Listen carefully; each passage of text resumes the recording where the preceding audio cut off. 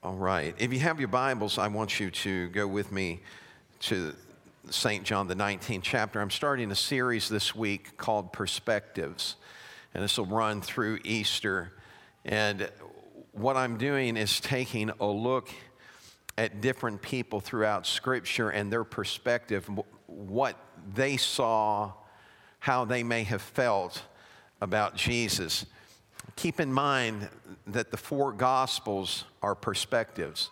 When you're teaching apologetics, those four Gospels are some of the bedrock foundation of the fact that Scripture is authentic. Because if you had four Gospels that were exactly the same, that wouldn't lend to authenticity. It would rather make it seem like it had all been staged. If we go downtown and there's a bank robbery, when they interview us, we're all going to have different accounts based on what we saw. So you may have seen, a man coming out of the bank holding a gun, and somebody else may have said, well, yeah, there's somebody running out of the bank, but there was a lady over there that had a stroller burping a baby. It's their perspective. It's what caught their eye. And so the Gospels, that's what caught their eye. Matthew, Mark, Luke, and John, these are things. Mark is giving an account of Peter's reflection or perspective. And so these are things that we all have, right? The unique thing about perspectives is it's like opinions. Everybody's got one. And so everybody has a perspective of what they saw and how they view Christ. And some people talk about Goliath. Let's look at David and Goliath for just a second. Israel's perspective of Goliath was, he is so big, how can anybody hit him? David's perspective of Goliath was, he is so big, how can anybody miss him?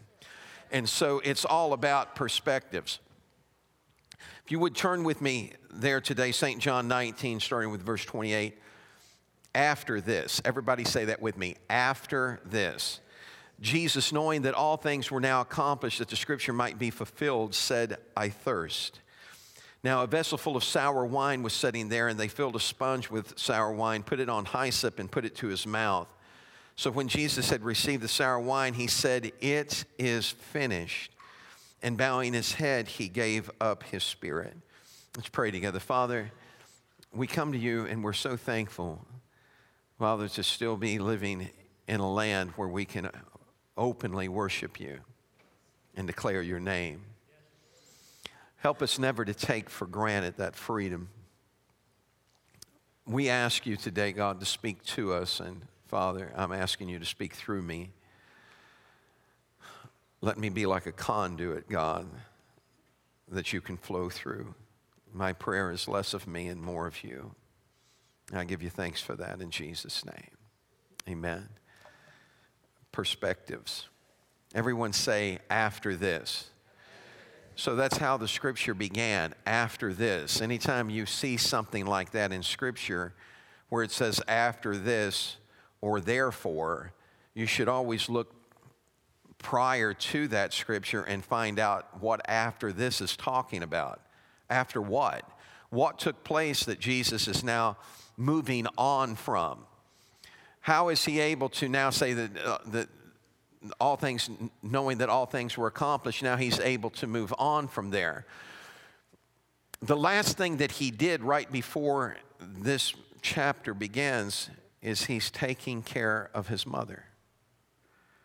He's hanging on a cross, dying, and he's making sure that his mother is going to be taken care of.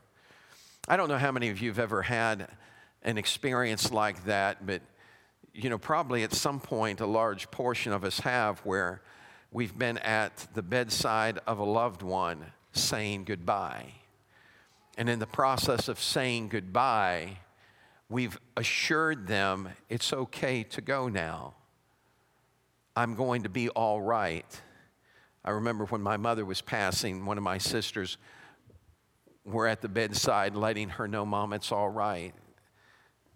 Jim, her husband, he said, Jim's going to take care of me. It's going to be okay. Because it's hard for us to let go of those that we love.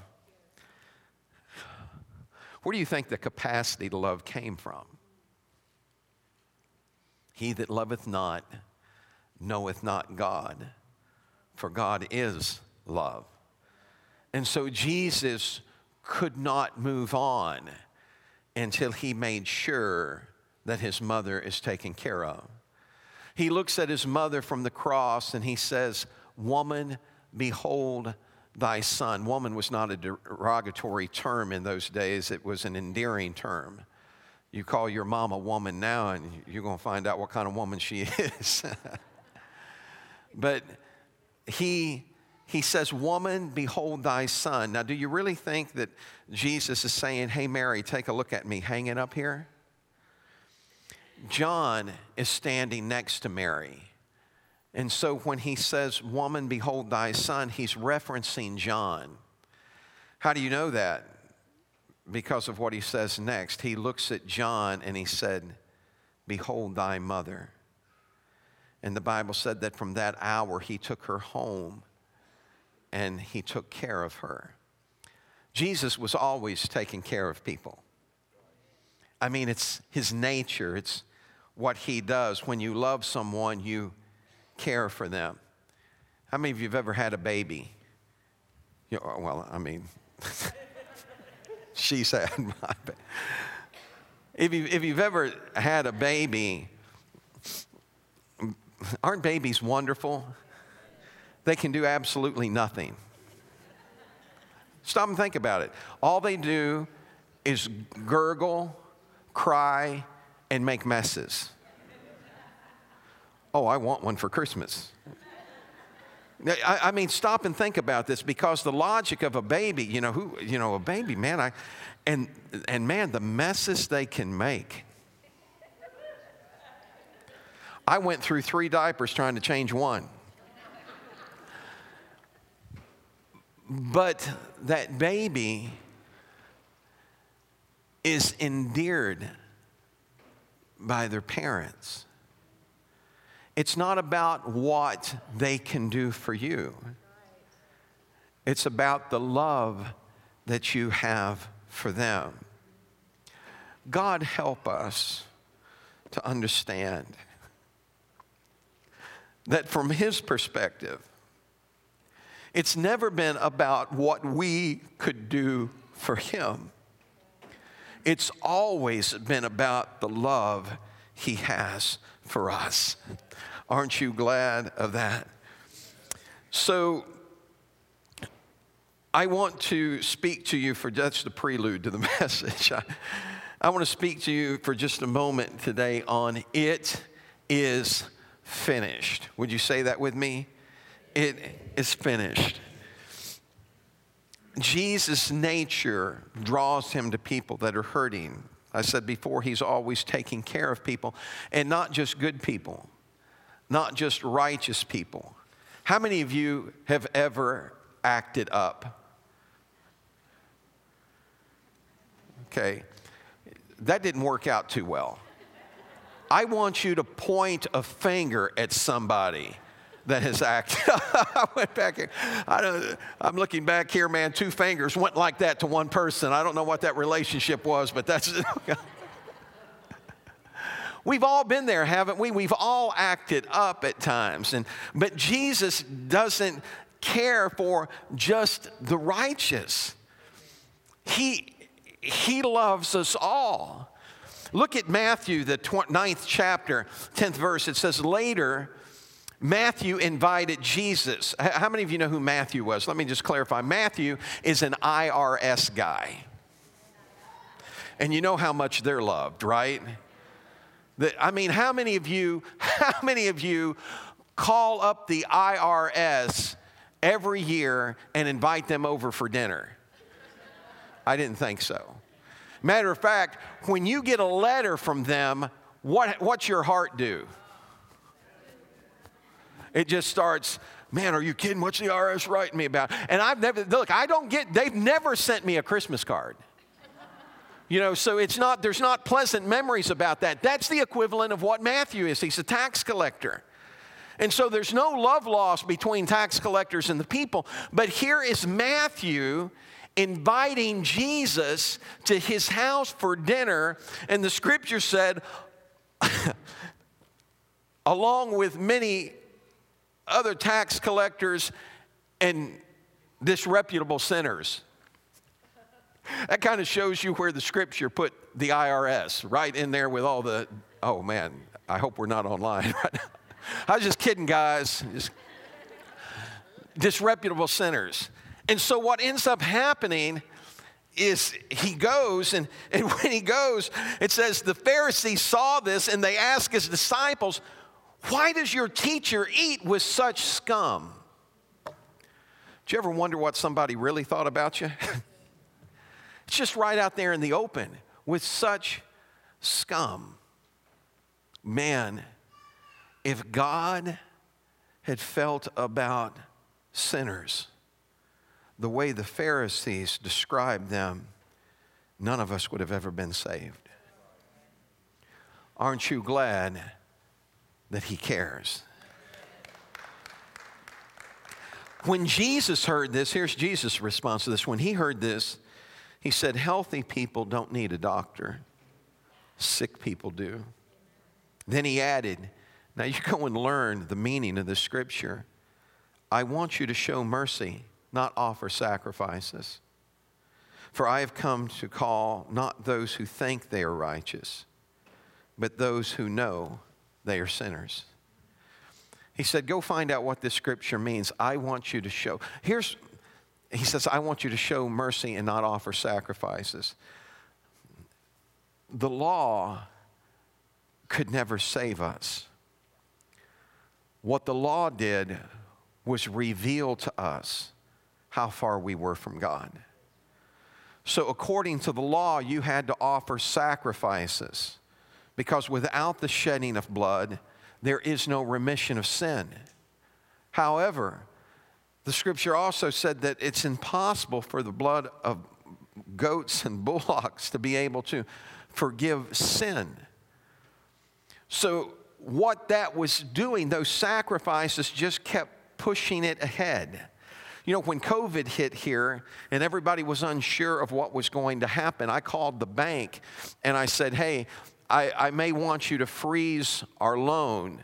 I may need a moratorium. I don't know what's going to happen financially. I said, are you going to be able to do that? They said, oh, yes, no problem. I said, now, when you do that, you're going to freeze interest as well, right? Right? They said, no. I said, what? No. I said, well, forget your moratorium. If you're not going to see that, I want you to think about this. I could have resolved all the world's financial issues during COVID if somebody would have just asked. I said, if you're going to freeze, if people are out of work, then freeze all their payments. Nobody pays anything. So just freeze everything until we get back. Nobody did it. He said, no, you gotta keep paying. And that's exactly how the devil treats us. He says, oh, I'll give you a pass. I'll make you feel like everything is okay. But all your sins are still going to be heaping up, and all your guilt and all your mess, and there's going to be a payday someday. It just keeps coming. Jesus is telling them God's heart was never about you offering sacrifices. The heart of God is about showing mercy. Blessed are the merciful, for they shall obtain mercy.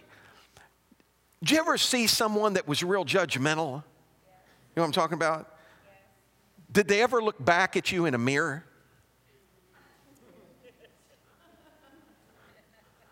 I've been there, folks. I shared this with you. I want to share it again. When that lady, years ago, when that lady put her children in a car and drove them off into a river, I stood in Walmart in Philadelphia, Mississippi. I looked at the headline on the paper, And this is what, I didn't even say this out of my mouth. I just thought this in my mind. And I said, they ought to put her in a car, drive her off in a river, and let her see what she did to those children. And God is my witness. The Lord spoke to me in the middle of Walmart, and this is what I heard him say. That's what she needs, somebody else to hate her. I didn't even, that wasn't my perspective. I didn't feel like I was hating her, but God sees the intent of the heart, and he understood what was going on in me. And I said, God, and all of a sudden, man, he didn't stop there. He said, the way you judge others is the way I'm going to judge you. And I began to pray for that lady, and I said, God, save her. God, just reach out and touch her, because sometimes we don't want it coming back to us the way we deal it out to others. Perspective.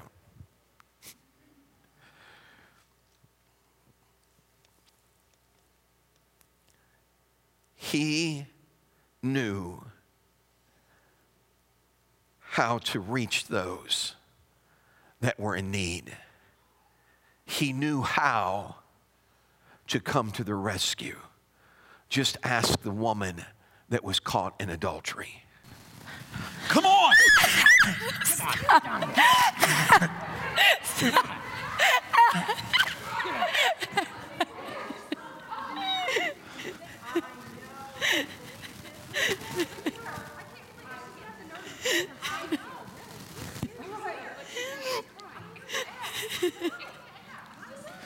This woman was caught in the very act of adultery. The law says to stone her. What do you say?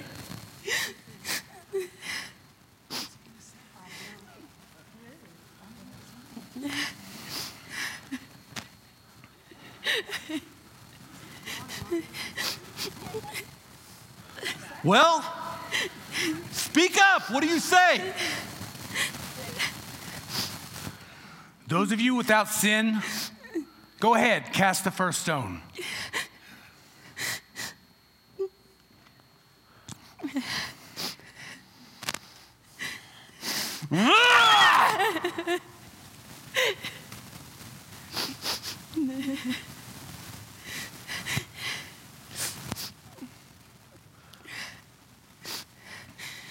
Woman, where are your accusers?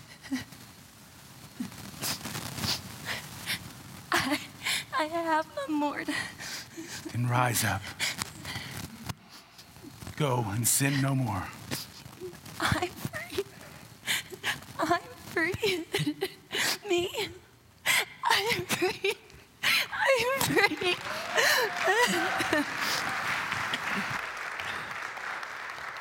Sometimes it's hard to fathom that you could be free, because what you've been through has been so traumatic.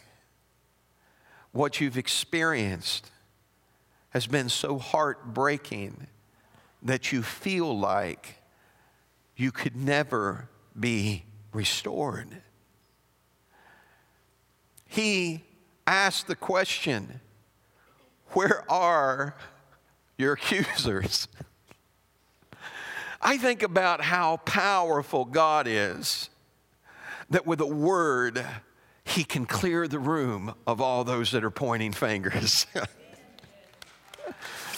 I never knew what it was he wrote, but I often wondered if he didn't start writing down their sins. Matter of fact, one translation, when you look at that, he that's without sin, one of the translations renders it that phrase could mean he that hasn't done the same thing.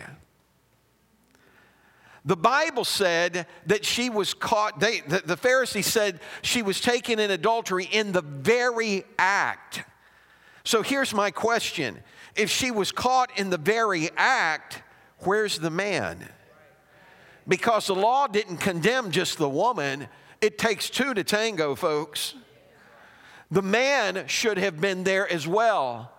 Or could it be that she was just a pawn in a game that they were playing trying to catch Jesus. And she just became a casualty to them. They didn't care about her. If they'd cared about the law, both man and woman would have been there. They didn't care anything about the law. They were just trying to trap the one that could set us free, that could liberate us, that could give us our dreams back, that could let us live again. He looked and he said, "Neither do I condemn thee." There was really only one person there that day that could have cast a stone, because there was only one person there that was without sin. And he said, "I'm not going to condemn you. You're free." But that's not what all he said. Now listen, go and sin no more. Don't let the devil drag you back into the pit that God got you out of. Don't allow him to take you back where God rescued you from. I never forget when I was working a secular job, they used to make us watch this slide presentation called The Convincer. It was a safety presentation. And it was real pictures of people. I saw one guy that had his hand blown off with dynamite. It was a live shot of it. It was a real picture of it. A guy whose leg had been cut from here, the lower part of it, and they held his leg up. And I'm looking at this stuff, and I'm thinking, man, you come out of there with your hands in your pocket, you don't want to touch nothing. It's like you're so afraid to move, to touch anything. But they told a story about a man that had been working at a press, and he would slide these things in and trigger a button with his foot.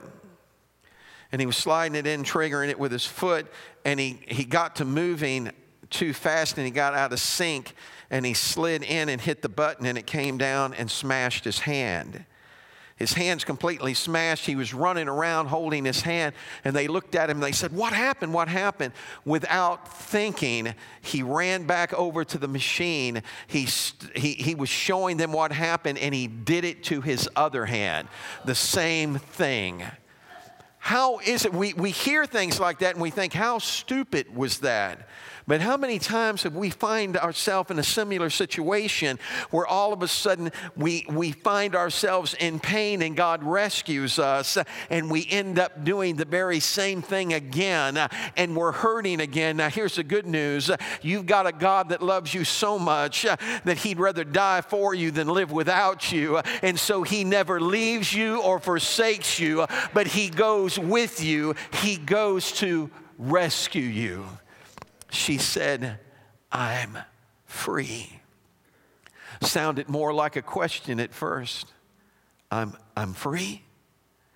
Could it be? Have you ever felt that way? I mean, is this for real? I'm really free.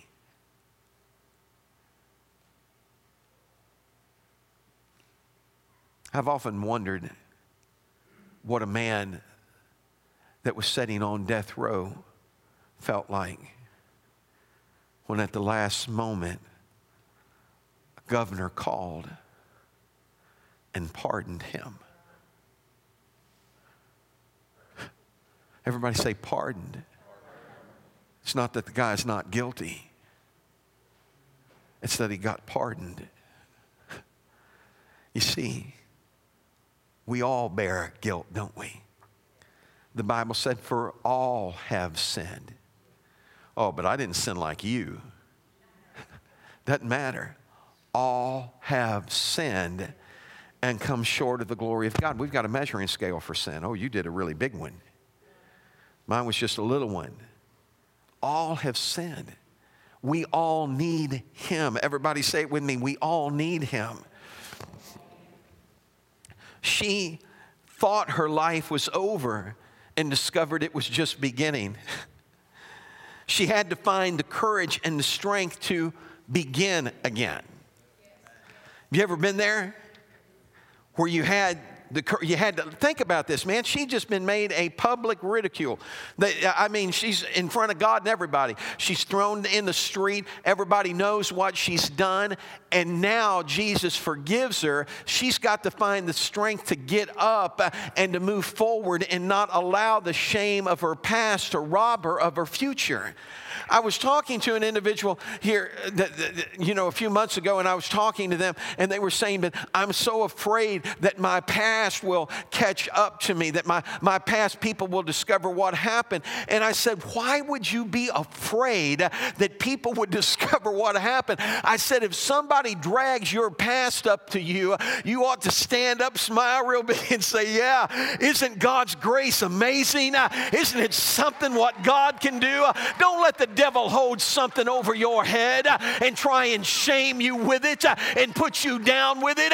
You need to be able to stand up and say, hey, whom the Son is set free is free indeed. I'm free. I've been pardoned. That ought to make you want to jump and shout. We don't want anybody to know our stuff. We don't want anybody to know that we messed up. I got news for you. I know y'all messed up. I may not know how you messed up, but I know you messed up. I wear the same garment. What's that garment say? Redeemed by the blood of the Lamb. See, I messed up too. Can I let you in on a little secret? Every once in a while, not very often now, mind you, but every once in a while,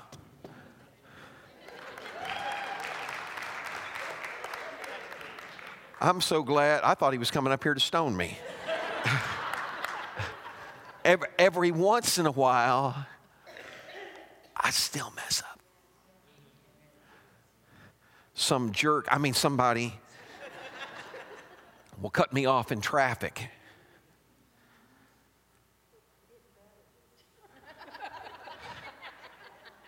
And all of a sudden, the love of God just surges up through me. And I try and chase them down to tell them all about it. You know what I'm saying. His work, His grace is amazing. I thought about what that woman felt and how she must have walked away from there kind of in a daze and maybe thinking, is this for real or am I dreaming? 2 Corinthians 5 and 17 says, therefore, if anyone is in Christ, he is a new creation. Old things have passed away. Behold, all things become new. Everybody say, old things passed away. So why do you keep digging it up again? What do you do with something that's old? What do you do with something that passed away? You bury it, right? You either bury it or it starts stinking. You bury it. So once it's buried, quit digging it up. The Bible says as far as the east is from the west, that He removes our sin from us. That it's cast into a sea of forgetfulness. Now, I want you to think about this. God, the only way that God is going to be reminded of your sin is as if you keep dragging it up to Him. Because He's chosen to forget it. When you go to God and you say, you remember when I did this? And He's going to say, I don't know what you're talking about, man. That's under the blood. See, we have troubles forgetting. Oh, just forget it. Do you ever have somebody, do something to you and you say, oh, that's all right, just forget it. They're trying to, I never forget that I was working in a Restaurant, thank you. I was working in a restaurant, coffeeing and watering tables, and I used to get bored, and so I'd take a cup of coffee, I'd take a cup and I'd take a coffee pot, and I'd take it away from the table, and I'd take the coffee pot like this, and I would start pouring, and I would come up like this, and I'd have a stream of coffee hitting that cup, and I'd come down with it. And I had people say, man, I may get burnt when I get home, but I'm going to try that. And it was, it was kind of like a sideshow at the table. It was an expensive restaurant. And one guy would not let me have his coffee cup. He held it right over, and it made me nervous because I always took it away from, no, you do it right here. You do it right here. I said, no, let me take, no, you do it here. So I pull that thing up, man, and I spilled coffee all over his lap. I didn't have any trouble getting his coffee cup after that. He said, well, I asked for coffee and I got it. See, sometimes we get burnt through our own actions. It's not that God did it to us, it's that we did it to ourselves. How many of you have ever done something stupid? I see some of you right now, you should have raised your hands way up in the air. I'm not calling out any names, Marty, but we've all been there, right? We've all done stuff. And the thing is listen, I know you say, well, you're kind of an unconventional pastor. Look, man, I put my pants on the same way everybody else does. I don't know how to walk on water. But I do know how to listen to the one that calls you out of the boat. Don't be afraid to step out of the boat when he's calling for you. Because if he's calling for you, he's going to keep you afloat. Amen. I can't help but think that the lady that day, the lady that was caught in adultery, I can't help but think that she was in the crowd the day that Jesus was crucified. Do you ever stop and consider that? Do you ever think about that? Do you think someone that had had their life restored to them not showing up when the person that gave you hope is in a hopeless situation? I believe she was in the crowd that day. I believe a man by the name of Bartimaeus was in the crowd that day. And that was probably the only time since Jesus had given him back his sight that he wished he couldn't see again. Because of what they saw, what he saw them do to him. They took a whip that was mingled with lead and bone and plowed his back like an open field. In a book called The Anatomy of Calvary, it said that if you had shown a bright light at Jesus' chest after that beating, you could have seen rays of light coming through his back. They beat him until his face was so bruised and swollen it was unrecognizable. Isaiah said that his visage was marred more than any man, or his image. They watched there that day Lazarus, that had heard the power of his voice, call him out of a grave since he'd been there for 4 days, now watches this man on the verge of entering a grave, and he's helpless to do anything. And he's watching that, and he sees that crown of thorns beat down over his head, and the pain excruciating going through his body. They watched as they spit on him, as they mocked him. They watched with a host of others who Jesus had rescued, who Jesus had given hope to. They watched helplessly. And then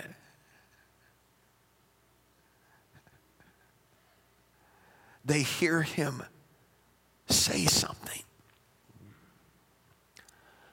let me tell you what he did not say. They did not hear him say, I am finished. No, not by a long shot. He didn't say, I'm done. He didn't say, I'm finished and I'm through.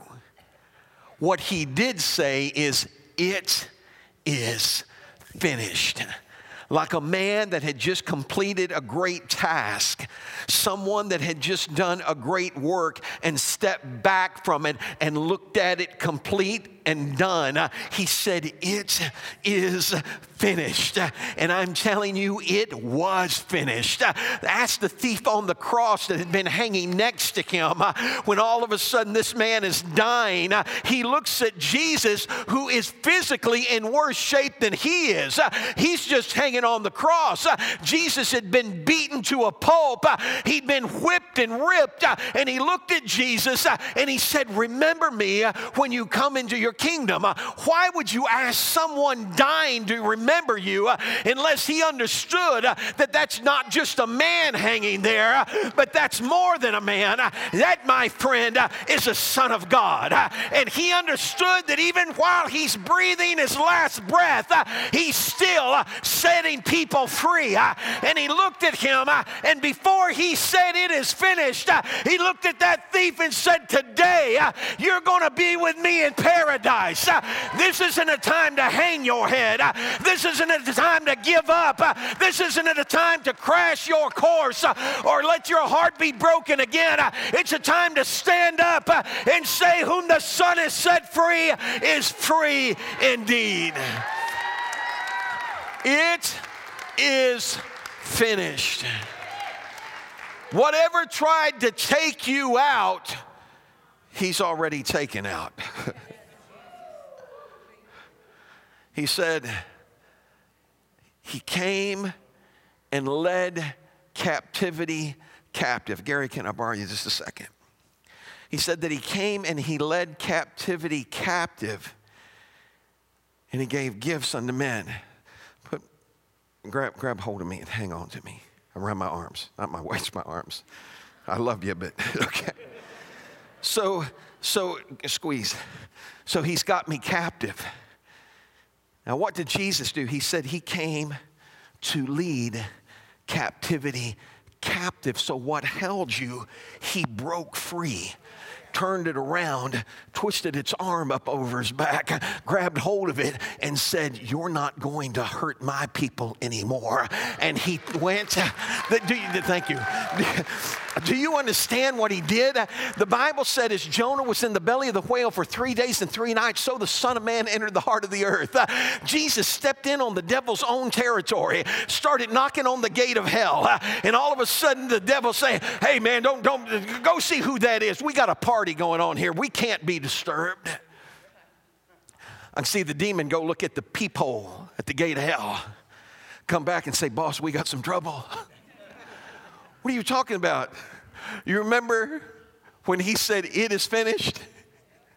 Yeah, we took care of him. No, boss, no. It's not, it is finished. It's, we are finished. We're done for, man. That guy, he's not dead. He's alive. He's standing at the gate, and he's got the keys of death, hell, and the grave. It's time for us to rise up and say, here I am, God. I believe what you said. I'll do what you said I can do. It's time for us to recognize that it is finished. When he breathed his last breath, you need to remember what happened. In Matthew, the 27th chapter and 51st verse, it says, at that moment, this is after Jesus says, it's finished. Instantly, said at that moment the curtain in the sanctuary of the temple was torn in two from top to the bottom. Do you understand the significance of that? In the temple, there was a very thick curtain. They said that if you'd have tied 2 horses to it, that they would have trouble pulling it apart. That's how strong that material was. It separated the holy place from the most holy place. It was a place you and I were not allowed into. Only the high priest, and he could only go in once a year. They tied a rope around his ankle because if he goes in and he messes up, he's a dead man. There would be a bell hanging to his garment, and if they heard the bell stop ringing, they would pull him out. The law kept us from him, but Jesus brought us to him. He tore the veil from the top to the bottom. Not man, not from the bottom to the top, but God himself tore the veil, and now we are no longer separated from him.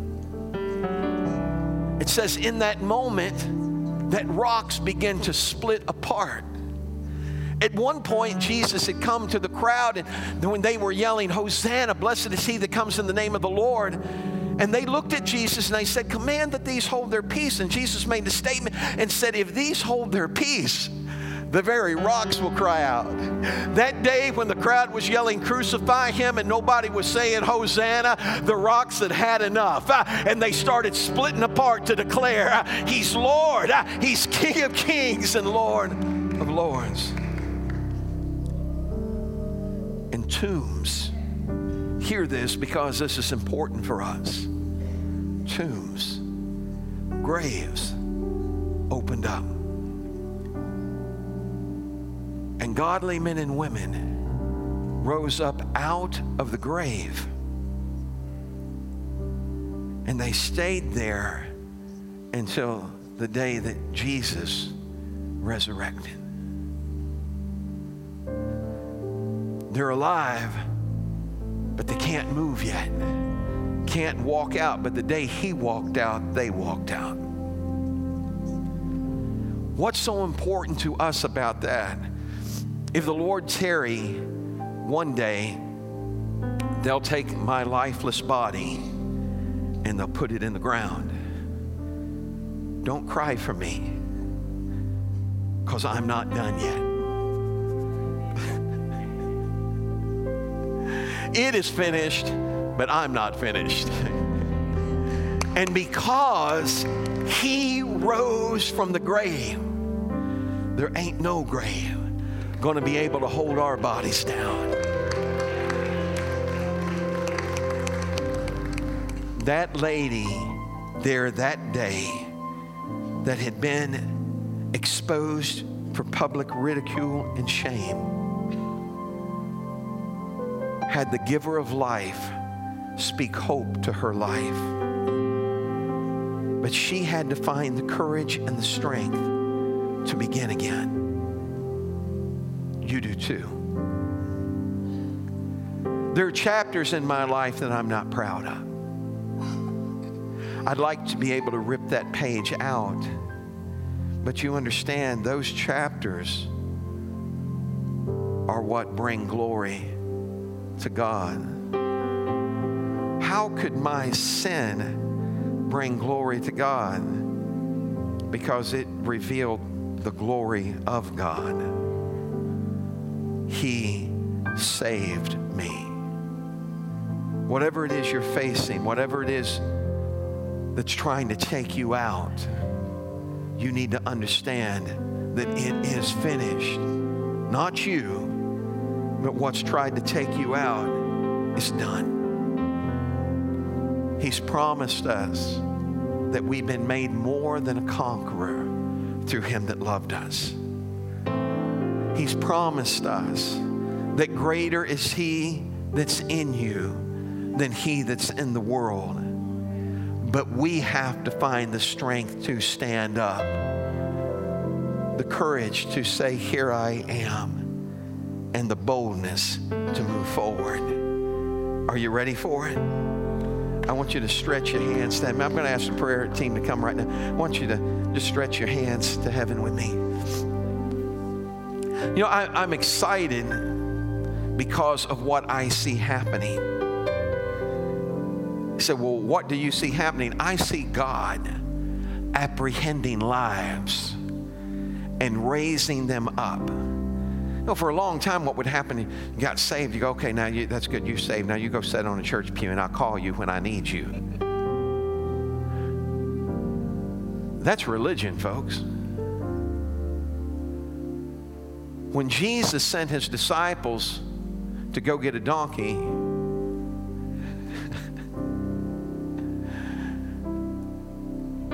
you do understand that in the law, that a donkey and man are synonymous.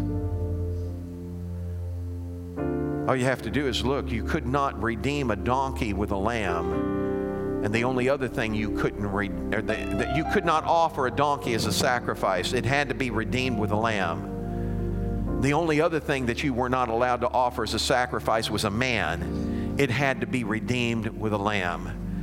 John the Baptist said, "Behold the Lamb of God that taketh away the sin of the world."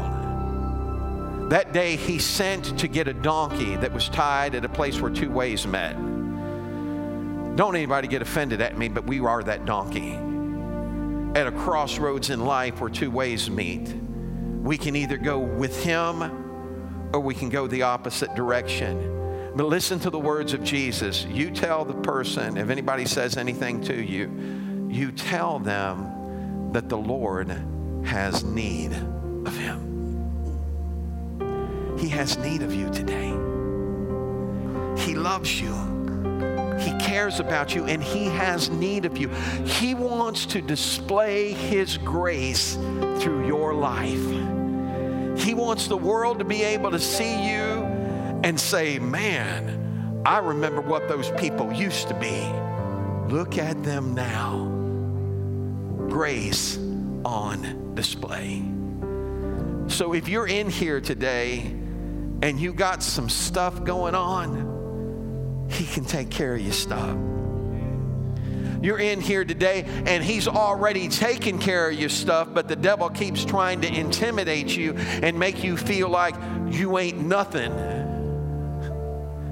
He can take care of that too, because he wants you to understand that because of him, you are really more than a conqueror. Would you just stretch your hands to heaven with me right now? If you're in this place and you say, Pastor, I'm ready for God's grace to be on display in my life, I want you to come and stand with us up here today. If you're in this place and maybe you haven't experienced the grace of God yet,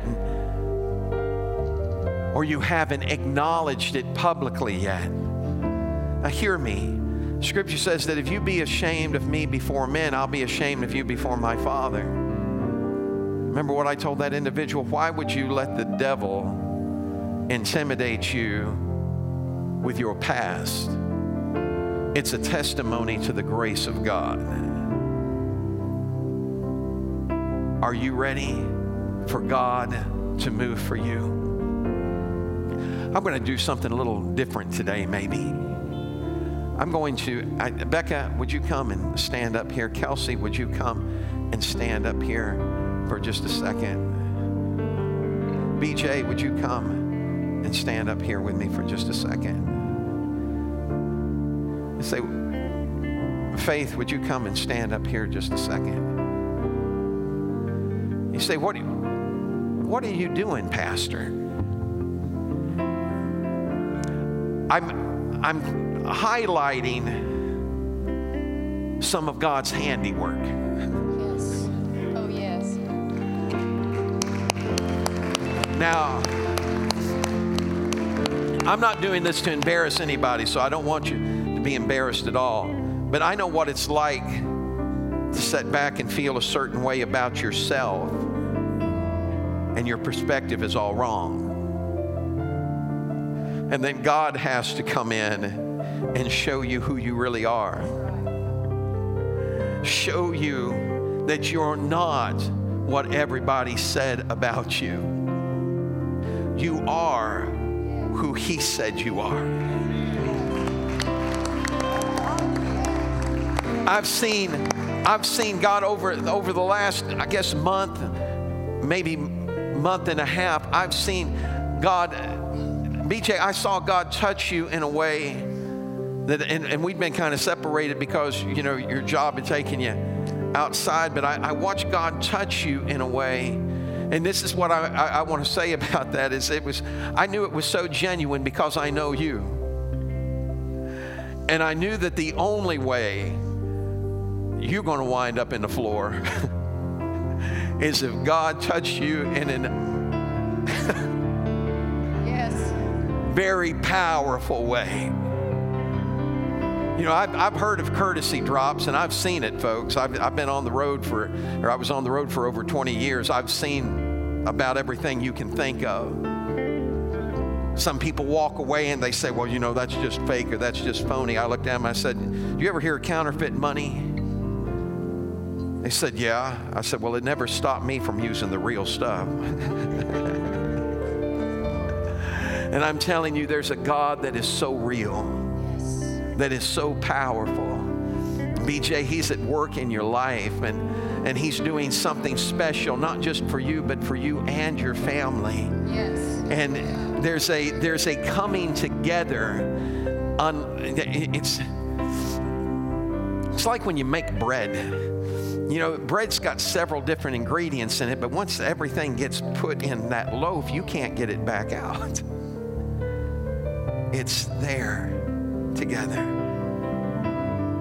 And God has created a bond for you and your family.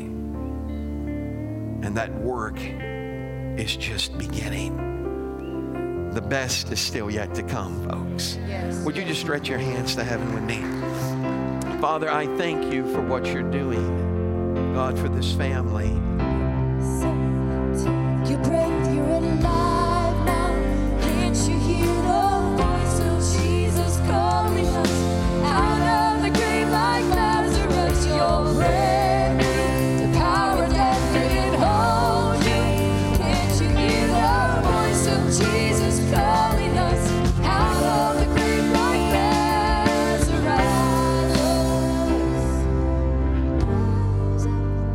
This is a perspective that has changed. Yes. Can you give God a hand clap of praise? I could have called several of you out today, but I don't have time to go through each one. Faith struggled she was watching online, and I didn't even know who she was. And she was messaging, and then all of a sudden, she felt compelled to move.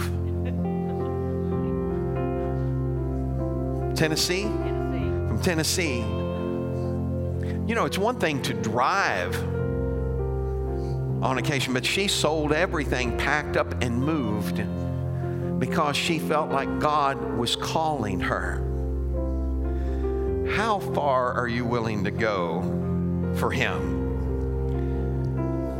And now she's already being used. God, Ray told me, he said, man, our meetings are so much more powerful now. We got praise and worship in them, and everything's just transforming and changing. Perspective. Kelsey, all you got to do is watch the broadcast, man. Kelsey was so transparent with her struggle, and the last time she said, I still struggle. You know, that's the key, Kelsey, that a lot of times people forget. They forget that there's nothing wrong with a struggle. As a matter of fact, when you struggle, it shows you're still fighting. So don't ever let the devil bring shame on you through your thought process or say, well, you don't understand, I messed up back here. It doesn't matter what anybody else says. It's about God. And He's already told you, He said, I'm not walking away from you. I'm not going to leave you. I'm going to see you through this. When you're trying to walk, when you first start walking, nobody starts walking without falling. It's part of the process. What makes that process worth it is the fact that you keep getting up and refuse to just lay there. Amen. Father, I thank you for what you're doing for Kelsey today. We praise you, God, for what you're He's working in her. calling us to walk out of the dark. In Jesus' name. Oh, thank you, Father. He's giving us a resurrection heart. Hallelujah. He's calling us to walk out of the dark. He's giving us new resurrected hearts.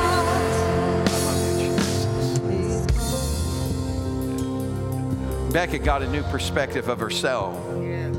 She lived her life according to what other people said about her.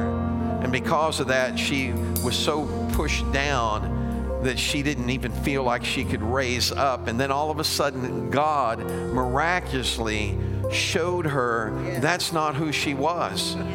And it's like a whole new person has been born. And that's really what this is about. It said, old things pass away. Behold, all things become new. And look, she's excited about where she's headed. She knows now that she's got purpose. How many of you understand you got a purpose? Just stretch your hands to heaven with me and say it with me. I've got a purpose. Father, I thank you for it right now in Jesus' name. This is what I want you to do. Would you just stretch your hands this way, everyone? Daryl.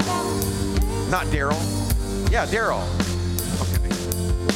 Okay. We've seen God working in Daryl's life and what he's doing for him and how he's getting excited and moving forward.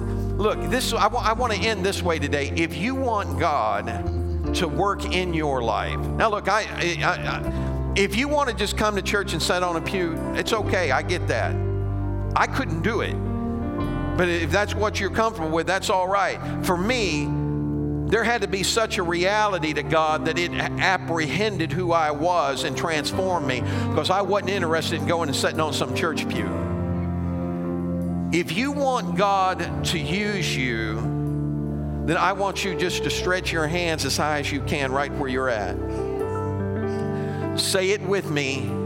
It is finished. You know, the struggle's so real. Matter of fact, you felt it this week, man. It's so real. It's so real. But he's real too. You have to understand that he doesn't just leave you to try and fight your way through. He shows up right when you feel like you're getting ready to go under. He shows up and says, you're free. I'm not going to condemn you. I'm not putting you down. I'm raising you up. You stretch those hands to heaven. I got to tell you something, folks, and you need to get ready for this. We are plugging in to a move of God that will be unlike anything we have seen before. And you need to understand that God intends to use you. So you better just get ready for it and say, here I am, God. Come on, try it out with me. Here I am, God. Use me. Father, we thank you for it right now. God, we declare your spirit over every individual in this building, that you rise up inside of them. Let them feel the power of your spirit going through them. Let them understand that they're the head and not the tail, that they're above and not beneath, that you have a plan and a purpose, and you're bringing it to full fruition. And we give you praise for it right now in Jesus' name. Come on and love him. Sing it, guys.